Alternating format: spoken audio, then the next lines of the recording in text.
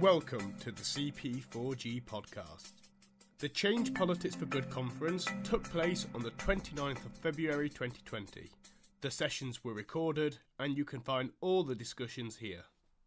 The discussion you are about to hear is called New Parties, New Campaigns, New Think Tanks. The speakers are George Hoare, Joan Mulvenna, Colin Lambert and Dennis Hayes, with Laura Bierer-Nielsen as chair. Enjoy. Right, hi everyone. So my name's Laura Bierer-Nielsen. I am co-founder of UKleft.EU and welcome to our groups on new campaigns, organisations, political parties. Just to let you all know, all sessions are being filmed and recorded. Just got to tell you guys that. Just before we start, I'm going to stick in a nice plug for UKleft.EU because I'm going to try not to get too involved with this. Essentially, our organisation, which I set up with my dad, actually, Henrik Overgaard-Nielsen, which he mentioned earlier, is all about trying to talk to people who don't agree with us, which I think is something as Brexiteers we fail at quite regularly. We only talk to each other. So moving outside the echo chamber, we're going to places where everyone hates us, i.e. universities and sixth forms, because we're strange people and like to be punished. And going into schools, universities, talking to sort of 16 above and trying to influence them with centre and centre-left Eurosceptic views, because almost 80% of them consider themselves centre-left and over 80% of them would vote to remain in the European Union if there was a second referendum. So those are the people we've got to target if we don't want to rejoin the European Union in 20 years. So, you know, we've got to think about the long term as well as the short term. So I've stuck a few pieces of paper around on people's tables if you want to sign up. It's purely to help us with our cause. It's nothing financial, it's nothing scary, it's literally just for a bit of help. So you're very welcome to sign up and you can chat to us all about it. And my dad just walked in, so if you want to grab him, you can chat to him about it as well. So that's my little plug for UKleft.eu. I'm going to go on and just introduce you to our wonderful panel. We've had a change. Brendan Chilton, unfortunately, is not coming, but we've got the best replacement you can possibly find, Dennis Hayes here. So he is Professor of Education at the University of Derby. He is the founder and director of the campaign group Academics, which works for academic freedom, and he is on the advisory council of the newly established Free Speech Union, so we can all ask him about that in a bit. On my right, we've got Joan Mulvenna, who is chair and founder of Leavers of Greater Manchester and member of the Communist Party of Britain, Marxist and Leninist. We've got Colin Lambert on my far right, who is former Labour parliamentary... Far right. My far right. You know what? You take from that what you will. As I'm about to say, former Labour parliamentary secretary and former Labour leader of Rochdale Council and former Brexit Party parliamentary candidate. Far left, I've got George Hoare, who is on the steering group member of Full Brexit, which I'm sure you all know. He is co-author of an introduction to Antonio Gramsci, which I'm not sure we'll come on to. And he is co-host of the Bungercast. Don't ask. It's a cool podcast, so you can ask him about that, I'm sure, at some point. So I'm just going to kick everything off. It's going to be pretty similar to the other discussions, so I'm going to try and get as many people in as possible. But I'm going to start off with a quick question to the panel, get everyone to start talking, and if you're interested to jump in, just stick your hand up and I'll try and get a microphone to you. So my first question is there actually a point in setting up any new organisation, as Brexit looks like it's going to be done by Boris, which... If this question is no, then we can all go home. So I will start off with Joan. Well, yes, definitely. There is every point in setting up new groups and continuing with our existing ones. I think one of the big things that's come out in our discussion so far today is that we don't just sit back and wait to see what happens. We have got to take responsibility. We have got to demand that what needs to be done is done, and it's sorting that out. That is what democracy is. We need groups, I think, that are based in localities. Can you speak into the microphone? Oh, sorry. Yeah, we need groups that are based in localities and in industries, very much so. I think Fishing for Leave is an excellent example. People who know their industry, know what's needed, and are congratulating the government when they do the right thing, and then telling them exactly what they also need to do. And the more of us who do that, the more we are genuinely taking control, we're seizing control, and that's what we need to do. And what have you seen with Leavers of Manchester? I can't hear anything. Oh, sorry, you can't hear. Well, Can't that's hear anything at all. it's totally our fault. I would start again, but it was all very boring. So I'll be that. You missed the bad bits. Don't worry. Okay. Tell us a bit about your experience, because you started Leavers of Greater Manchester. That's right. We started in November 2018 when Lucy Harris set up her website, Leavers of Britain, which enabled sort of do-it-yourself, setting up a group and advertising it. And I was champing at the bit. If people remember that far back, we had the Remainers were getting all the coverage. There was a lot of money obviously going into grassroots and other sorts of groups that were pro-Remain, and Leave seemed to have packed up shop after the referendum, and we'd all gone quiet. So I was delighted to have something, and myself and my husband, we decided to pick the Wetherspoons pub. We put it on the website. We told several friends, only 2 of which turned up, but another 11 people turned up, I think it was, at our very first meeting, and I see some nodding people here who were at that. And it was such a delight to meet each other. We would not have been able to make contact easily in any other way. So that started it off, and straight from the beginning, our group didn't want to just be a social group. We wanted to be active. We wanted to do whatever we could to ensure a clean break from the EU, which at that stage just seemed to be taken away from us. It seemed to be drifting off, and it's just such a delight that we feel we have had some success. So I'll pass on to George now. So it's very, very difficult to hear at the back. Okay. Can you hear me at the back? Is that all right? Louder. Oh God. Just stand up and use that. That may be better. We'll Hello? try a different one. Can you hear me now? Yeah? Okay. We'll use the handheld then. Right. So the question, should we look to start a new party, a new movement of some sort? I think from where I'm coming from is the left-wing Leave position, and I definitely don't feel politically represented really whatsoever. And I think we have to grasp that it was basically a failure to make very strongly the left-wing case for leaving the EU, which I think is an extremely strong one. So that's what I think we should, if we are starting a new organisation, that should be at the core of it. The defence or the extension of Brexit into ideas of economic renewal, ideas of democracy and ideas of sovereignty, which the contemporary left, as represented by the Labour Party, which I now think is decisively a Liberal party, is in the next decade is not really going to look to represent. So I think there is a real job to be done. I mean, it's obviously easier said than done, though. Do you want to pass along? We're entering a new age, and it's an age of experiment. Right? I would say that's how you should take that phrase away, an age of experiment.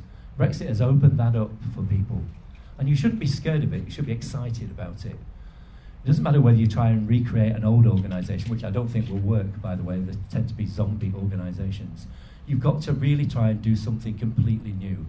Now, I was the first joint president of the University and College Union when it was created many years ago. I nearly got sacked about a week after that because I'd written something critical about institutional racism, which wasn't allowed, so free thinking not allowed in the unions. Then I set up Academics for Academic Freedom, which it gives the unrestricted right to express yourself without fear of offending anybody. But trying to get academics to sign up to that was really, really difficult. So that's an issue. So the coming of the Free Speech Union has already actually changed things. More and more academics are getting involved, signing up to our petition and actually offering help. So things have changed. I mean, the Free Speech Union has got an advisory body from people from the left, like Douglas Murray, and people from the right, like Claire Fox. And I could go on. I'm trying to do irony, but one thing about the failure of the university system, when Morris spoke, speaks earlier, universities don't do irony. But I'll just give a story to show you how bad it got in universities. One university professor, Thomas Doherty at Warwick, got suspended for 6 months for a very serious crime. Do you know what it was? I know. No, not thinking. I know that Cheryl does. It was a 3-point crime. One was sighing, right? The second was body language, and the third one was the use of irony. Now you can tell it's a Russell Group university because they knew what irony was. But that was because he'd done critical things, and that's what they got him on. So if you can be got for sighing, they say it's bad. But, and I know one really good note, that setting up new groups, something's happened that I've never come across in the last year or so, is that students, don't go home and cry to their mum, as somebody mentioned earlier, but actually setting up free speech groups of their own. So Buckingham recently, James Oliver, who told me he'd heard me speak, which I'm not saying was the cause of this, but set up a fantastic free speech society. There are other ones in Bristol, Goldsmiths, all over the UK. So that's a really good sign. They're experimenting, they're having difficulties, so that's what we should take from this meeting. It's time to experiment. Just to throw it into the mix before I pass it on to Colin, you were obviously a parliamentary candidate for the Brexit Party. The question is, what does one set up, right? Which I'm sure is something that all of you want to ask. Because the Brexit Party, if we look at success, didn't get any MPs. Does that mean we failed? It's a question that we should all ask ourselves. And if it did fail, then what tactics should be employed to make some form of success? Or do we not need to be in Parliament to have a political influence? So something to just throw into the mix as you were a parliamentary candidate. Thanks, Laura. Not so sure I thank you for describing me as on your extreme right, but that's another one. I'm centre-left and proud to be left on Brexit. And I think that's important for the future and where we're looking. See, Mike. Can you hear? Can you hear at the back? Yeah. Can hear now, right. What's left? Well, politics has been forever changing. Over the last 40 years I've been involved, politics has been changing, but nothing has bloody changed. Why? Because the elite have kept control of that rebel within us. We've got to change that. It's important we remain part of that political change for the future. I'm afraid the Brexit Party is probably over. But Brexit and the policy issues of democracy are not over. And it's important we are part of that change in the future. Otherwise the rebellion will pass us by. Be part of what energy is out there, be energised by it, and let's take it forward as a political group and a political organisation. Does anyone want to come back on that? Or does anyone from the audience want to come in? Right, okay, so we'll start with a couple of points and then we will pass it back over here. So these two gentlemen at the front here. I think. If you could, if you could stand up because it's being filmed. That's all right. Thank you. I think there's a lot that we can do, and I think we've got a lot of big issues to deal with. The question of the public's role in public life and democracy is being challenged in many areas. So if we look at the issue of climate change, for example, our local council just declared a climate emergency. I live in an old mining area in Wakefield, and they banned fracking and declared a climate emergency. I've not consulted anybody locally about this. They were lobbied by green consultants and Extinction Rebellion, and then that coincided with people encouraging children to go out and strike. So the authorities that are used, the authority around this policy is not a public mandate. It's not winning an argument. It's not consulting the local population. It's saying, well, the experts are saying this, or an abstract science is saying this, and then they say, and we're looking after the future of our children. So for democracy to mean something, firstly we have to be publicly engaged in determining policies that really matter to us and hold those people accountable to us. And secondly, the authority on which they make decisions has to be based on winning over a mandate for those decisions. So I think Brexit hasn't quite happened yet, but the issues are moving well beyond it, and you can see even over the last 12 months there's been a coalescence around all the people who have anti-democratic instincts have really picked up the climate change mandate and turned it into a climate emergency and a climate crisis. You can see it across the whole of Northern Europe and in some parts of America, and they're instinctively drawn to it directly because of its undemocratic nature. So sorry, just to finish. So some of the things that we can do around it, I think, are, for example, lots of parents are very concerned about how their children are being manipulated and being indoctrinated in schools. For example, parents against scaring our children is one group that would, if we only had a couple of people in the UK running that, it would the number of stories that were coming from parents around the country who were concerned about it. Engineers for rational energy policy. Okay. There are lots of initiatives that individuals could take. Can we pass? That I think could be very effective. That's great. Thank you. Just pass on to the Gentleman behind you, thank you. As you know, I'm a member of the Conservative Party, but with a couple of friends who are members of the SDP, we're actually setting up a new pressure group and think tank in the autumn called Limehouse in order to push forward radical centre politics. Now that might sound like an anachronism, but it's not. It is red Tory, blue Labour. But I believe, and the message that's come out today for me is we need to create a bandwagon, just as the Brexit Party as a political party, but it didn't need to be. It's a pressure group did with Brexit.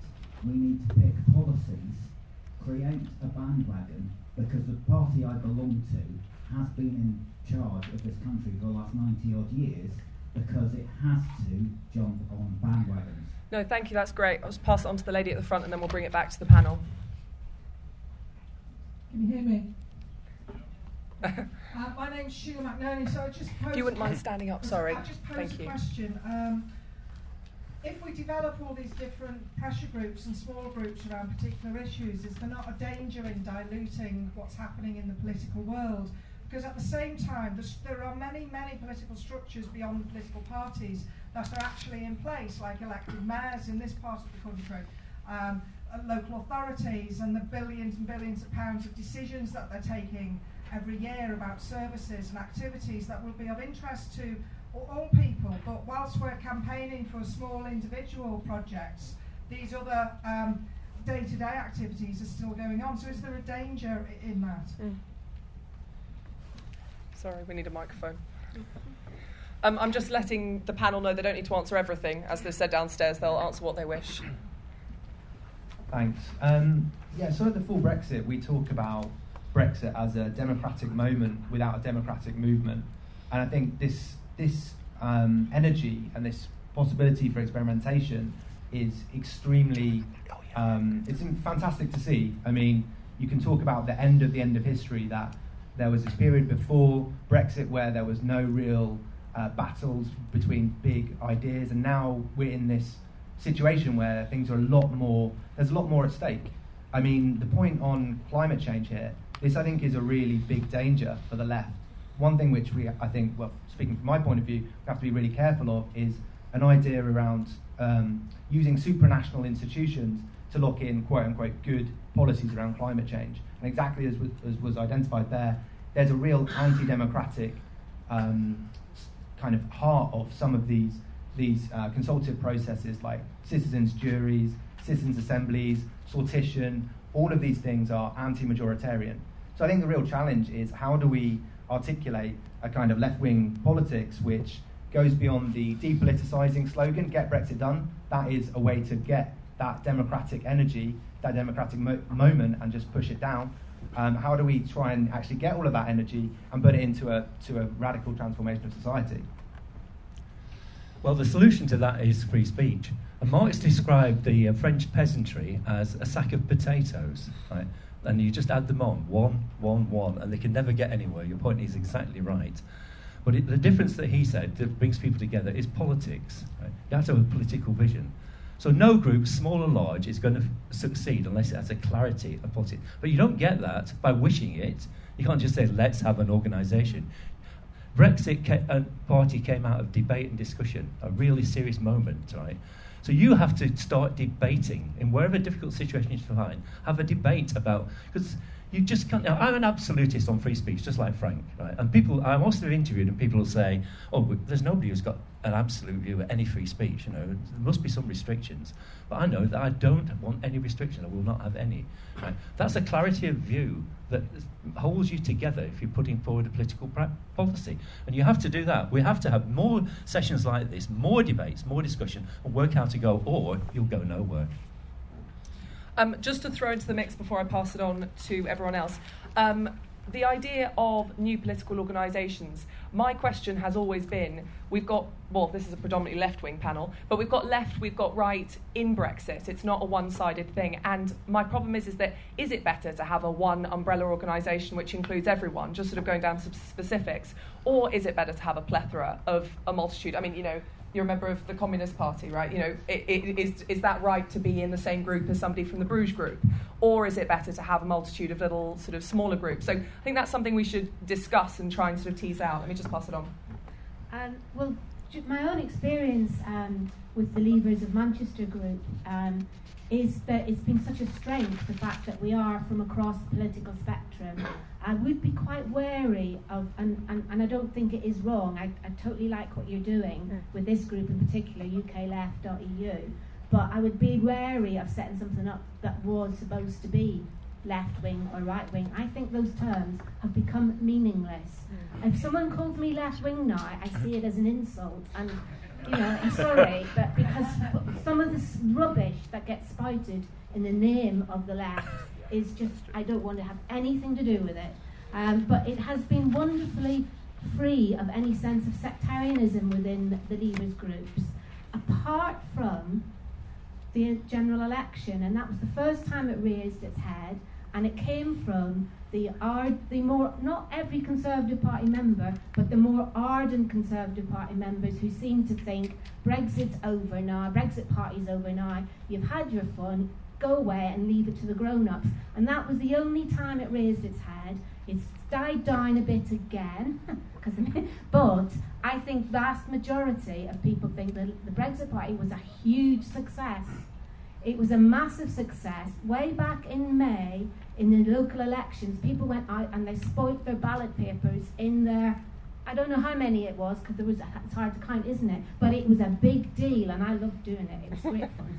And then in June, whenever it was, we had the Euro elections, and people went out and the general election, people voted Conservative because it was a useful tool. It made sure people got the message. So I don't think we need to worry about left and right, but we just need to be focused is right, not dilute, but we can't do, no one can do everything, but we can all do something, and it's being active and taking responsibility. Sorry. That's all right, don't worry. I'll keep it brief because I want to hear more from you and less from us. But I will say, yes, politics, yes, broad church. Why?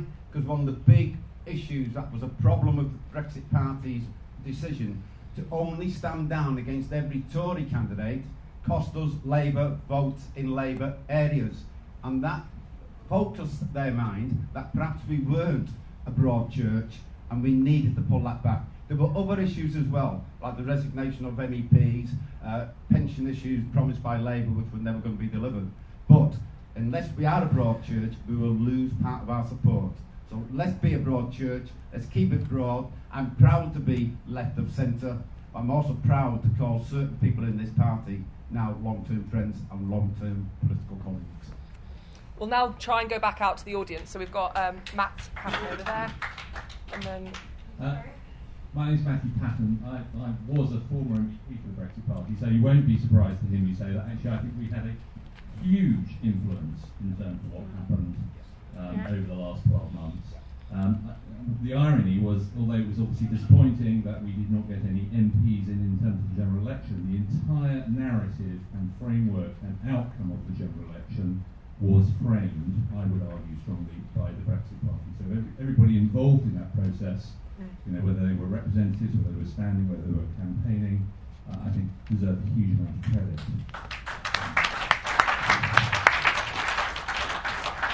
What I want to say about this conversation, though, which really sort of started with this idea of political parties or groups, is I think it depends on what we want or what you want. If you want power, or if you want to have influence, I think it's inevitable that in the world that we live in, kind of broadband, digitization, and communities, that we end up with lots and lots of different groups with different points of view, and not everybody's going to be on everything. So getting everybody together is really, really hard. But if we're interested in power, there's one thing that most of those groups would agree with, which is you have to change the political system. Because history tells us that nobody gets power elected under the first past the post system. So that is a really big joining thing. Whatever the difference is elsewhere, you can campaign on. If all we want to do though is have influence, so we want to frame an agenda or a point, then I think you can have individual groups. Okay, thank you. And on to the gentleman over there. Thank you.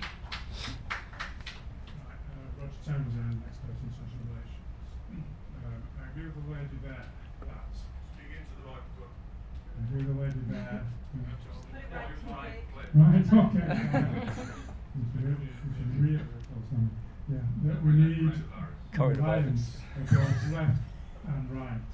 A left-wing anti-system party on its own, it appeals to left-wing voters, but it won't be enough. Same with the right-wing. Okay. So, in terms of policies, if you want to do policies, let's look at what's happening underneath, as it were, in the rebellion, in the public itself. On the right, 70% of people will control immigration. Very, very big issue. And the left needs to take account of that. 24% want no immigration at all. So if you were to put as a policy, as one of the focus policies, real control of immigration, get it down to zero, or net zero, say, that would be massive support. On the left, opinion poll from a couple of years ago, 2/3 of people want a maximum wage. They're angry about the maldistribution of wealth in this country that's been going on for several decades. 2/3 want a maximum wage about 10 times the minimum. So that would be a really radical policy. No other party would match it. Conservative would not dare match that. And also big support for protectionist economics, intervention in the economy to a certain extent. Thank you. Thank you very much. So what I'm going to do is I'm just going to take a lady here, we're going to take one more person here, and then what we're going to do in the next round, I'll come to a couple of people, I'll move the mics to the back, because we only have two, so we'll move them to the back, and because I can see hands there. Exactly, yes. So I'll just go to this lady here, thank you. Hello, can you hear me at the back? Yes? Can you hear me? Okay, thanks. Okay, so I think Brexit really flagged up the fact that there is an appetite for democratic change in the country. And what I'm most interested in is what the vehicle for that change is going to be, because it seems like there's a lot of different ideas about how that would work, but we need to kind of work out what would be the most effective way of making change. Now, I was part of the Leavers of Liverpool group, and we were really cross-party. We came from all different political backgrounds, and we acted locally. But that is, I think there are some real limitations in local work. But the point about the Leavers group is it had a bigger vision, and it had a national presence as well. So it was kind of a network of groups around the country. I'm also in the UCU, the Academics Union. At the moment, I'm on strike. And I think that some of the things that we're striking for are really good, but the more positive vision will be about the kind of university that we want, not the one that we've got at the moment. And there are lots of changes that need to be made in the university. And so at my recent branch meeting, I raised this question of having a broader political vision about reconstructing the university and making the university about the things that we want, about knowledge, about and kind of bringing marginalisation out of it. Could just sum up. So the point is though that I was completely shouted down and told that the Tories were going to be in power for 10 years. There's no point in doing anything political. So we just have to go and strike. But basically, we're going to be striking every year because we're striking about a symptom rather than the problem.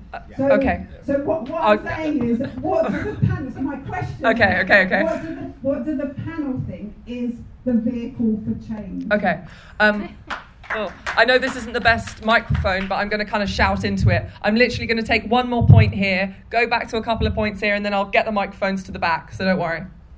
Hi, my name's Leslie Rowe, formerly of the Green Party, but in May I was elected a councillor, an independent councillor in Richmondshire in North Yorkshire.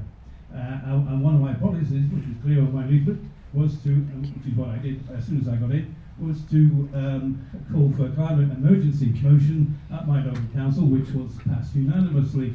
And it is a very popular motion, so I disagree with the gentleman there quite profoundly. But the point about what I want to make is that politics, I think, should be about clarity.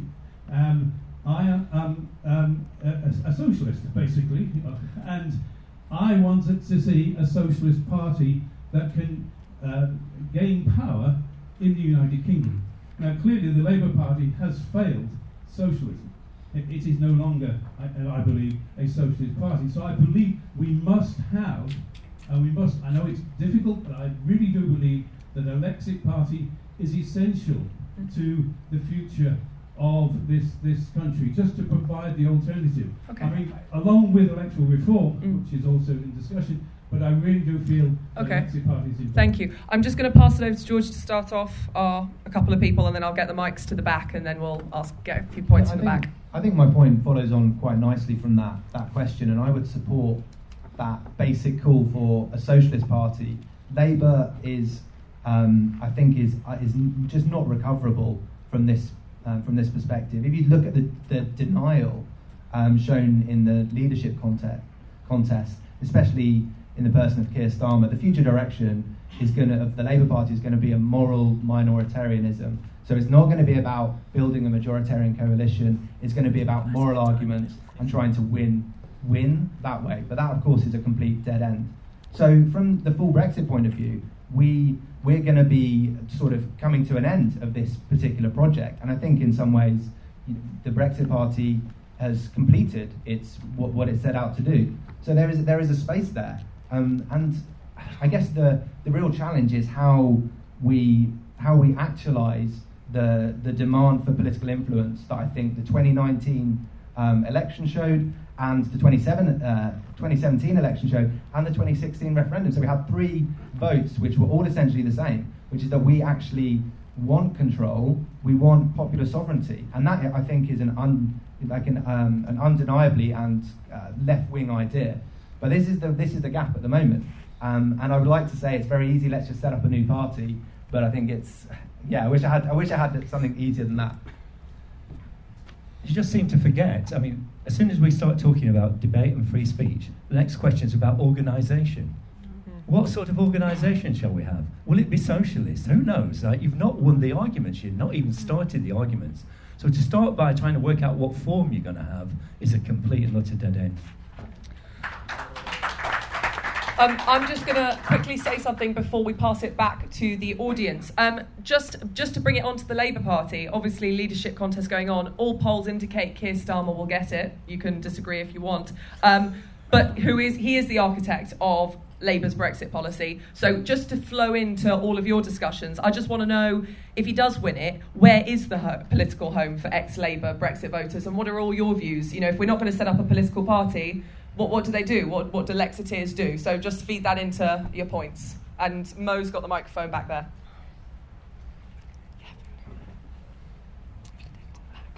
Thank you. Hang on a second. Got a note thing here. I'm Dave Gannon. I am a Labour Party member. I'm actually the Co-Mention's Education Officer, defunct. I'm also the Armed Forces Veterans and Families Lead for UKleft.EU. I'm the only Armed Forces Veterans and Families Lead that's actually a veteran in the Labour Party. There's one more role in Weaver Vale, and it's public health workers doing that. I was a soldier for a long time. I was a soldier for the best part of 16 years of my life. I joined. That's not really anything. I joined the military because I believed in Tony Blair's humanitarian interventionist wars. Right, laugh now. Yeah, it's okay. I'll take the ribbon. Right. Another thing I want to say is that my best friend's actually a conservative who's ex-military and all. So when I'm not saying that I have a balanced view. My background is balanced. I believe in that. Now, if you go to the hard left of the Labour Party, everyone that I know wants to leave. I was a delegate at a conference, and I pushed to leave. I fought against the People's Vote thing because I thought it was just a Blairite vehicle to undermine the actual socialist movement. Myself, I believe that. I called Keir Starmer. Can we get to, if you wouldn't mind getting to the point or question, if you wouldn't mind, because we haven't got a lot of time. The point is, and the question is that no one's talked about the military-industrial complex, right, and basically the economic drive and the drain on towards war, and basically what we should be doing. I think that we should be. There's certain things that drive this industry. One of them is a lack of energy independence. So support the renewable energy stuff and the drive for renewable energy industry, purely so that we're not reliant on fossil fuels, so no one can think of an excuse to invade anywhere. Another one's a hemp economy, because you can like use hemp for loads of building materials, stuff like that. We need to be independent, do you know, before anything. So I'm just saying, like, the drivers for us to be independent, to function as a country, we need to not be reliant on anyone for resources. So if anyone's going to comment on that, please. Thank you. Okay, just pass on to somebody at the back who's also been waiting a long time. The lady there. Yes, you're standing up. Excellent. Hi, my name is Maureen. I'm with Shetty.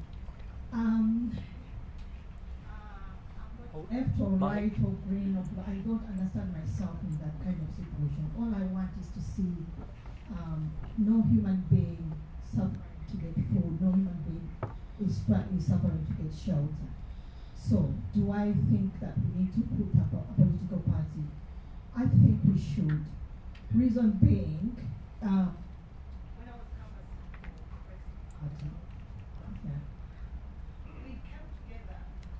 we came together.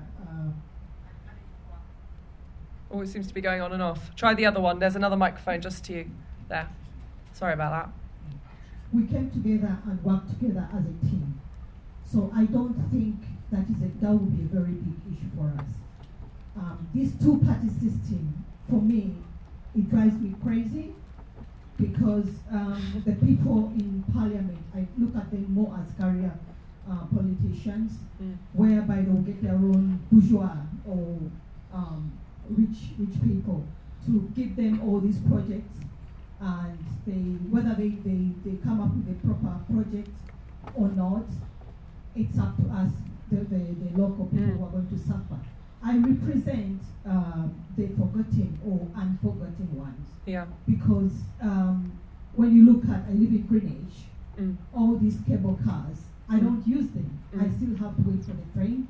I still have to. So what's the point? My local hospital has been closed. Yeah. But when somebody is trying to say they're going to build hospitals, why don't you open up these old hospitals? Absolutely. So for somebody to wait 5 years and they will say, oh, look, we've done this. That is why absolutely. We can come Thank you very much. We're just going to pass on. There's a gentleman at the back who I know is waiting. Thank you. Hi. To my mind, when we talk about new parties, it's literally just personal disposition. I came from a kind of blue Labour background, and I left the party and joined the SDP. Other people, friends, and of course the scholar from blue Labour here didn't leave. I think it's literally just personal disposition. I'm not sure how much we can talk about a tangible force as a small party. I think some of us just decide to do it and some of us decide not to. I say that the Labour left now with Galloway's New Workers' Party of Britain, and some people stay in and want to fight within the party. I'm not sure if we can talk about viability so much as how people think and how people choose to manifest policies which are very much the same outside the Labour Party or inside the Labour Party with wings inside Rochdale. Very interesting. We're just going to take one more point here from Alka and then we'll bring it back to the panel and then I'll come back out to you guys. Thank you. I think it's premature to talk about a party, much as I would like one. If you think about the formation of the Labour Party, it took quite a few decades, and it arose as people got more and more engaged in pursuing their own interests, and their interests weren't clarified as a single one-issue thing. It developed. And I think what we have to do, thinking back to an earlier discussion, you can say, yes, Brexit, the general election has shown we want people to listen to us. But we don't really quite know what we want to say. Right? We haven't yet got what our ideas are. We are reacting a lot to a lot of rubbish, crappy things, and that's good. We need to do that. But really, to be able to develop our arguments and convince other people, which is the only way we'll grow anything democratically, we need to have a clearer idea of what we're for. Yet having freedom doesn't just mean you automatically become, full of agency and clear vision. It's a messy process, and we're just at the start of that. So somebody at the front mentioned parents against, Parents against scaring the children. Fine, but we can be more than that. We could be parents who want a good liberal education for our children, and that would bring us into contact with people who are teachers, who also would like to not be indoctrinating children, but who would like to be teaching children, and you begin to build alliances that way. Thank you. I'm just going to thank you for all your hands. I'm just going to go to the panel quickly, get a couple of points, and then we'll go back out to you guys. Thank you. I agree. It's been said that it's premature to create a new party at the moment. I actually would go further than that, and I think it would not be learning from past mistakes. 120 years ago, the Labour Party was created. It came from trade unions and the organised working class. And we need to learn from that mistake, because that's what it was. I think it was a backward step. At the time, it was working people thinking, we need other people to sort politics out for us, so we'll subcontract it. And we bought into the whole notion that what we have, parliamentary democracy, is democracy. It isn't. It was a bit better than what the EU Parliament was, but we have had 42 months lesson showing us how undemocratic our British democracy at the moment is. So let's not repeat the mistakes we've made in the past. It is foggy and it is frustrating because we want a clear vehicle. I think the idea of having a let's change politics for good network is the first step. And it can bring in all these different groups, and that could be our national framework, and something eventually, when we're a bit clearer, will evolve, I think. But at the moment, it's exciting and all ideas and free speech. Just pass it on, and then we'll come back out. And short. I'll stand up to those at the back and both see and hear. I was proud for 40 years to be a member of a labour movement and trade union movement.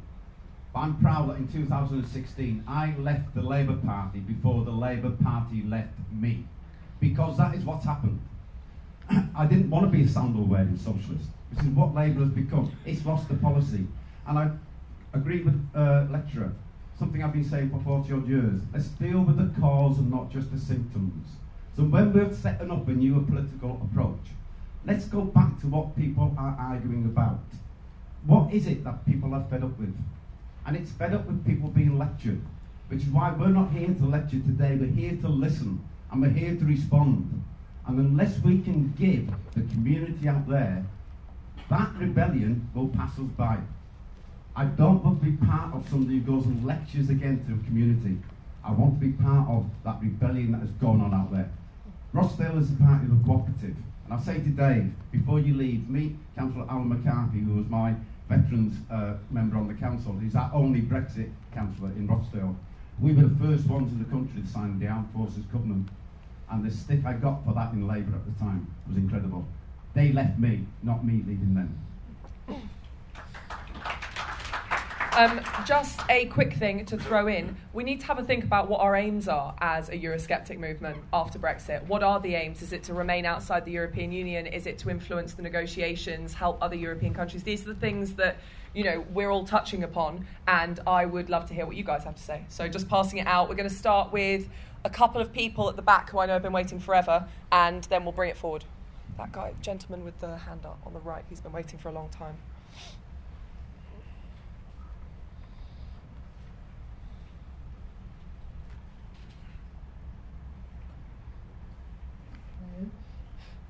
I'm Judy Salient, and I work closely with Microphone a bit closer. I set up the Leaders of Trafford movement, and we still meet, and our plan is to move forward as a lobby group, because Boris Johnson, who's obviously listened to us, I do trust that he is under pressure, thanks to Nigel Farage, and people like us. I believe he means what he says, but I believe our group, our movement believes that we need to keep up the pressure. Let them know that we are watching, we are listening all the time to make sure that they do what they say they're going to do. Thank you. This gentleman here. Mark from Greenleaf. After 4 years of turmoil, I think we need to ask ourselves what has actually worked in all of this process as a vehicle for change. Clearly, the key one was the referendum itself. And the fact that there was a popular demand, a campaign to get that referendum, which ran across parties and ran for many, many years, and at one stage included people like the Greens and the Liberal Democrats, who then campaigned not only against us in the referendum, but then abhorred the results. We should be demanding more referenda like this. They're a very successful way of people having command over the politicians. Questions like social care, assisted dying, the House of Lords abolition have tortured the Commons. They've just been unable to reach a proper decision, and yet the public's mind is largely made up. I think independents standing for local authorities, that's worked. They were the people who actually seriously won the election last summer, as the Tories were absolutely hammered and people despaired of established political parties. All of us have been campaigning outside political parties as well as within them. That works. Meeting up in local groups, things like Leaders of Britain and the other meet-up groups, campaigning around debate, like the Battle of Ideas does. That works. We need to put some more effort into that. Now a controversial one. First past the post. Works. We would not have had the referendum in 2016 had the Tories not won in 2015. If you can just sum and up. That way of electing politicians, appalling as most of them are, gives us traction over them. Okay, so thank you. Let's distract ourselves with the question of a new political party. Thanks very much. Out there that works. Gentleman at the back now. Mo. Yeah, Julie Newton. I stood as a Brexit Party candidate in the election, and I feel incredibly frustrated actually because I think we did really well. We got a good third place. We knocked the Greens and the Lib Dems into a cocktail, and I think that there is this vacuum now which is opening up between Labour and the Tories, and there's an opportunity because I think the Tories can't turn around this economy the way they're going. I mean, yes, they'll get us out of Brexit, and that's how they won the election. They won the election not on a Brexit Party ticket. But now we had a momentum going. I think we should take it forward. I really do. Interesting there's point. So much frustration in this country about, for example, HS2. We talk about referendum. There should have been a referendum on spending £110 million on a complete right everything. Okay. That would be true democracy. Excellent. And just to the lady in the front, Tegan, and then there is one gentleman in the corner who's been waiting a long time, and then we're going to go back to the panel. Hello, my name's Tegan. So for me, people talk about power and influence, but I don't necessarily think you need to have power to do anything, and I think influence can be, you can gain influence without direct politics. What I want to talk about is like an ongoing conversation talk about politics and the politicians. Like politics is people. Why we're still, even in this room today, the people who have been making their comments, they spent more time talking about themselves than actually talking about the comments they want to make. They're speaking about themselves and not the conversation. So let's have a conversation rather than focusing direct politics. This is the way to do it, this is the only way to do it. It's not the only way to do it. Let's have an open conversation, a continuous conversation, because that's what Brexit did for me. Brexit allowed you to speak. Allowed a lot of people here to speak, and let's carry on with that. That's what I want. Right, this gentleman here, and then we'll bring it back to the panel for a bit. 12 months ago, the term Brexiteer, the term Leaver, the term Remainer actually meant something. It meant something before we were due to leave in March last year, it meant something before we were due to leave in October, and it meant something before the general election. But actually now, I think those terms don't mean that much anymore. Brexiteer, Leaver, Remainer, now we've kind of left the European Union, I don't think those terms mean anything anymore in the way in which they definitely used to. And you can see that the way in which the general kind of discussion around it has really changed. And I think we've got to be very aware of that. We need to be aware of the language that we use. When people talk about left and right, the gentleman earlier on was talking about I'm not on left and on the far right. Actually, it depends on whether you're looking at the speaker or you are looking at the speaker. So I do think that when it comes to terminology, certain terminology used to mean something, and we need to be very aware of that moving into the future, that people interpret things in a very different way. Okay, I'm just going to ask a quick question. We're going to have a couple of points, and then I will bring it back for the last time. I just wanted to ask George, one of the interesting points brought up by you guys about more referendums, more referenda. Is that the way forward? Is that the route to more democracy, direct democracy, Switzerland, chuck a load of stuff in? Anyway, I'm going to pass this to George. I think a lot of people in the room probably are in support of that, but personally, I think it's too easy an answer. I mean, I think more referenda respond to a situation of depoliticisation and a lack of political representation by just short-circuiting the need for those things. I mean, there's so many problems, so many questions. Who gets to set the questions that we have referenda on? It doesn't actually really get that democratic moment, as I said earlier, of Brexit, and make it into a movement, make it into an organised and coherent force that can actually implement a full vision of society. It's very, very piecemeal. So I would actually be against that. Okay, interesting. And then some points. I just want to say something about conversation, because in the universities, one thing that Brexit did, it exposed what people really felt about ordinary people. The sheer contempt for the ignorance, right? And I think sometimes it creeps through in the conversation, because I see ordinary people as having agency and having the ability to have clear political thought. They're not just reacting to misery and the situation, they're actually thinking. I thought they'd vote to be free of the EU. That was a conscious political choice, right? And I think that was really important to understand that. They're not just people there who react to things, they're human beings with agency. And you've always got to check what you're saying to them, that you're going to organise for them. You're going to be one of those sort of organisations that's always at a distance. I'm not arguing for any particular form, but treat people with respect as human beings capable of agency.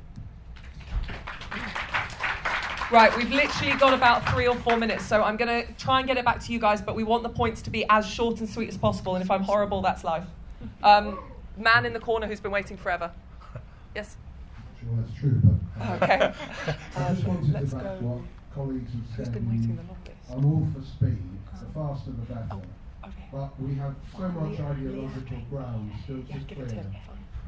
How many people know who the Commissioner for Innovation is? Innovation and Youth, I should add, in the European Union, hands up. All right, well, usually it's Remainers who know nothing about the EU, but this time it's us. Our policy, they renamed it. Innovation now means cultivating a green layer of youth that will support the EU in believing that there's a climate emergency and therefore democratic freedoms, especially those of older generations, should be curtailed. I'm delighted to debate this with our Green friends here, and that confirms me in the view that we're at the front of the process before we rush to make a new parliament. Okay, and the man here who's got his... Yes. I'd just like to say that I think referenda are the way to go forward, and Brexit was all about an issue. When the issue was put to the people, they made a vote, but we're all here because of the reaction to the outcome. It wasn't implemented, and that is what is driving the passion. So it shouldn't be about a Brexit party going forward, but about a response to democracy and implementing the referenda of all the issues. Interesting point. Thank you. Thank you for keeping it short and sweet. And the gentleman there. What we need is engagement, and whatever it takes to get engagement is, I think, good. And I don't think we should shut down any of the possibilities.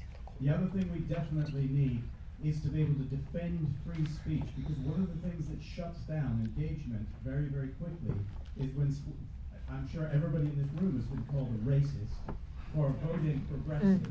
Everybody in this room has been castigated as a fascist. We need to really resist that kind of language. And any organisation that does that, I think, is worth us all supporting. Absolutely. Thank you. John Kelly at the front here. Thank you, Laura. This is going to be a very quick point because I am frightened of Laura. Fair point. Reasonable. The point about referendum that was being made, we had 2 referenda in the Northwest in recent years. One was whether we should have a mayor of Greater Manchester, and the other one was whether we should have a congestion charge. If you look on the motorway, you will see some C signs showing that the congestion charge is still very firmly on the agenda, and you will also see that we've got a very nice mayor of Manchester. Democracy is the main issue here, and it's the main driver for the reasons why we need to continue this process with the atmosphere that's in this room. And then the lady there. Oh, Mo. Yeah, Mo. I think I'm right in saying that Brexit was the most class-correlated vote in a very long time. But here we are talking about Brexit and about politics without much, if any, reference to class. If left and right are becoming useless, baggy terms without much meaning, isn't that precisely because we've lost that language of class and that class consciousness? And so I'm asking the panel, I suppose, is recovering that the route to understanding what our common interests are, and thus ultimately to creating a political movement with a clear direction. Interesting point. Gentleman here. I was actually going to say something kind of similar to that. Like, I think maybe when we're thinking bigger than Eurosceptic movement, what are politics? Just move the microphone a little bit closer. Perfect. What are politics look like in the future? I do actually think maybe reviving left and right is actually a decent thing, because I think they do give clear alternative points of identification for the public. And so maybe we need to reformulate what those things look like, but they offer alternative visions of the future, and I do think that's what we need to get back to, and that's fine, you know? Because there are conflicts in society, I think, class ones, which are irreconcilable, and they need some expression at the representative level. Perfect. Thank you very much. Just the last couple of points. Hi. So I think it's clear to me that there's a political vacuum. I don't think either of the two main parties offer a way forward. I'm not interested in trying to wave my hands so that the Conservatives are attracted to what I've got to say, and I think the Labour Party offers no solutions to anybody. But so it's clear that we need what I would call a radical populist movement. That's for sure, because somebody's got to fill that vacuum. But that doesn't mean that we need yet, I think, a radical populist party. Because even when it comes to council elections, general elections, there's a discussion to be had about that. But you don't need a party to do that. Okay. Thank you very much. And last point from this lady at the front here. Hi, I'm Ruth. I am actually from Switzerland. I'm not sure that the referendums are actually the solutions. Because in Switzerland, just to give an example, we have referendums every 3 months. And it's usually on 3 different things. And Kevin was saying the important thing is to get engagement, but actually we're having too many referendums and people are not engaging. So if we have a 30% participation rate, that's pretty good. So it's something to look into, but the debate, I think, is more important rather than the number of referendums we have. Yeah. Very interesting. I know this has gone incredibly quickly, but what I'm going to do is I'm going to pass it back onto the panel. They're all going to have 60 seconds. It was 90, and then I let you guys speak more. So it's 60 seconds, and they will give you and try and answer some of the points they've made. I'd be very grateful, guys. 60 seconds, a new movement, yes, but for the right reasons and not for people's egos and not for the sake of it. Also, let's be clear, I'm happy to defend the fact that I've always wanted to control our borders. Why? Because when I left the house today, I locked my front door, I locked my back door, not to keep everybody out, but to keep out those who I didn't want coming in. It is not racist to defend your country or be a patriot, so therefore be proud of that. Nigel and the movement brought about the referendum. The last 2 years brought about us leaving the EU. It's your strength back today. Keep that strength going and let's move forward for democracy. Yeah, that was great. Don't know what can follow that, but I'll do very quickly. Key things are the representatives that we have that exist at the moment. We need to let them know we are making them accountable. As been said, democracy is key, but it's the accountability. It's not the voting, and yes, I agree, it is the debate. So let's have our movement, however we make it, it's going to be a movement, and it's going to make the politicians do what we say. Everything that's been of any value has come from the people, never from a political party. The Labour Party did not create the NHS. Don't let them kid you that. I'm going to finish with this free speech argument that you can use and probably use amongst yourselves. Is that people will often say, "I'm in favour of free speech," and the next word is but. The butters. There's always a but, and you can have great fun by just asking people, "Do they believe in free speech?" And they'll say, "Yes, I do, but..." And if you expose the butters, you'll have started making some headway in defending free speech.